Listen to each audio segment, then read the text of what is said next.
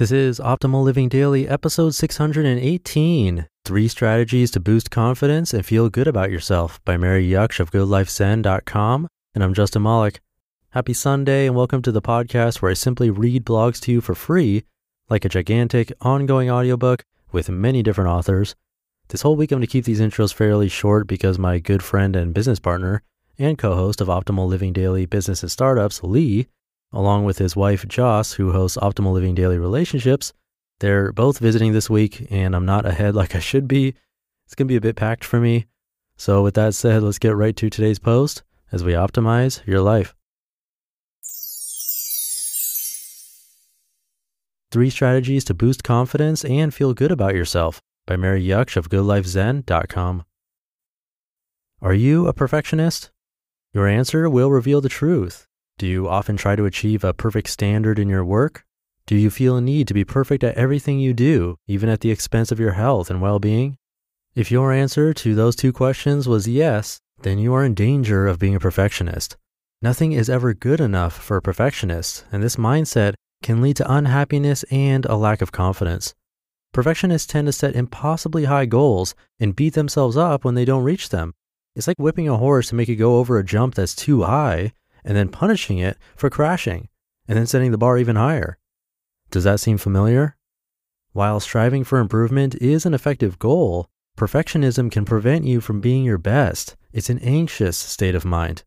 One of the problems with perfectionism is that it erodes confidence because a harsh inner critic constantly berates you for not being perfect.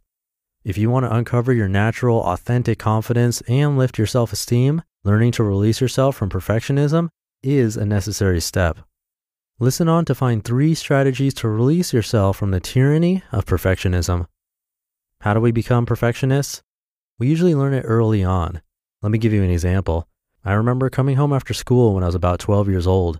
I bounced into the kitchen and announced to my mother, "Mommy, I did really well in athletics today. I got 2nd place in the 100-meter sprint." My mother's face fell. "Oh, you only got 2nd place? What was the problem?" You can imagine how deflating that was. For most of my life, I've always felt I should have done better, even when I reached lofty goals. A strange moment opened my eyes about my perfectionism. I was daydreaming, and in this dream, I saw myself walking through a cemetery. As I walked along a path, one grave drew my attention. I went closer and, to my surprise, saw my name. The gravestone said, "Here lies Mary Jaksch," and underneath, in small letters, was another line. I bent down to read it. It said, "She should have done better." I burst into laughter. And from then on, I've had a more relaxed approach to life and work. Today, I would classify myself as a recovering perfectionist. And there are 3 strategies which can help release you from being a perfectionist. Number 1, focus on good enough. Have you thought about why you want to be perfect? I think we equate being perfect with being loved. We hope that if we do things better, we will be loved more. Maybe that's a throwback to childhood times when we got attention if we were good. But unfortunately, being perfect is not a recipe for love. On the contrary. As one of the clients I had as a psychotherapist said to me about her workmates, "I'm so great at my work, why don't they love me?" She strives so hard to be better at her job, even perfect at times, and yet she didn't get the one thing she longed for, which was love. In fact, it's much easier to love people with flaws, don't you think? A healthy way to let go of trying to be perfect is to aim for good enough. Take parenting, for example. If you are a parent, you'll know that it's impossible to parent perfectly.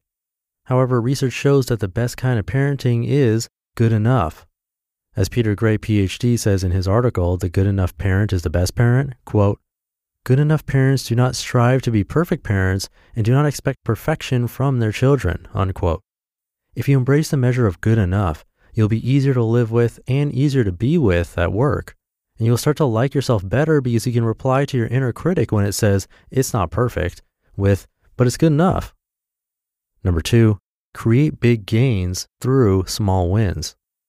One of the most powerful strategies for overcoming perfectionism is celebrating small wins. It's very easy to put yourself down for small mistakes and failures. But what about your small successes? Do you celebrate them? As perfectionists, we don't take notice of our small wins. Instead, we tend to move our goalposts further and further out so that there's never a time to celebrate because it isn't perfect yet. This mentality leads to frustration and kills the passion for what we're doing. Celebrating small wins means setting mini goals and celebrating when you complete a modest success. For example, if you want to get fit, start with just a 2-minute walk and celebrate this first step of creating a new habit. You see, perfectionists tend to set big goals and then feel disappointed and disheartened because they can't reach the milestone. If you set mini goals and celebrate each time you reach a small win, you can wean yourself from wanting to be perfect. Number 3, embrace the wabi-sabi philosophy. As I said earlier, being imperfect makes you more lovable. Imperfection can also heighten beauty. Wabi-sabi is a Japanese way of appreciating the beauty of imperfection and impermanence. This philosophy acknowledges 3 simple realities. Nothing lasts, nothing is finished, and nothing is perfect. I love the idea of cherishing the cracks in ourselves and in others rather than always trying to fix them. We can embrace the wabi-sabi philosophy in our lives to release ourselves from the stress of trying to be perfect. You just listened to the post titled 3 Strategies to Boost Confidence and Feel Good About Yourself by Mary Jaksch of GoodLifeZen.com. I was actually getting deja vu there and thought maybe I narrated this before, but it's more like a companion piece to one that Mary wrote all about perfectionism. If you want to hear that, you can check out episode 245 way back in August of last year. I'm surprised I remember that post and was able to find it. But yeah, there are some similarities, so if you like this one, you'll probably like that article too. And since Lee and Joss are here as of today, I'm going to keep this short. Thank you for being here. Have a happy Sunday, and I'll see you in tomorrow's show, where your optimal life awaits. Hey, this is Dan from the Optimal Finance Daily podcast, which is a lot like this show, except more focused on personal finance. Justin handpicks the best posts he can find from blogs and authors like Ramit Sethi, Mr. Money Mustache, and more, and I read them to you 5 days a week. So if you enjoy this podcast, come on over and subscribe to Optimal Finance Daily too. And together, we'll optimize your financial life.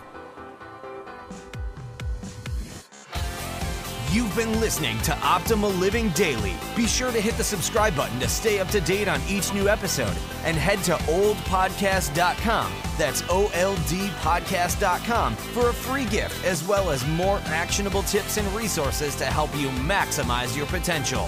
Thanks for joining us, and remember, your optimal life awaits.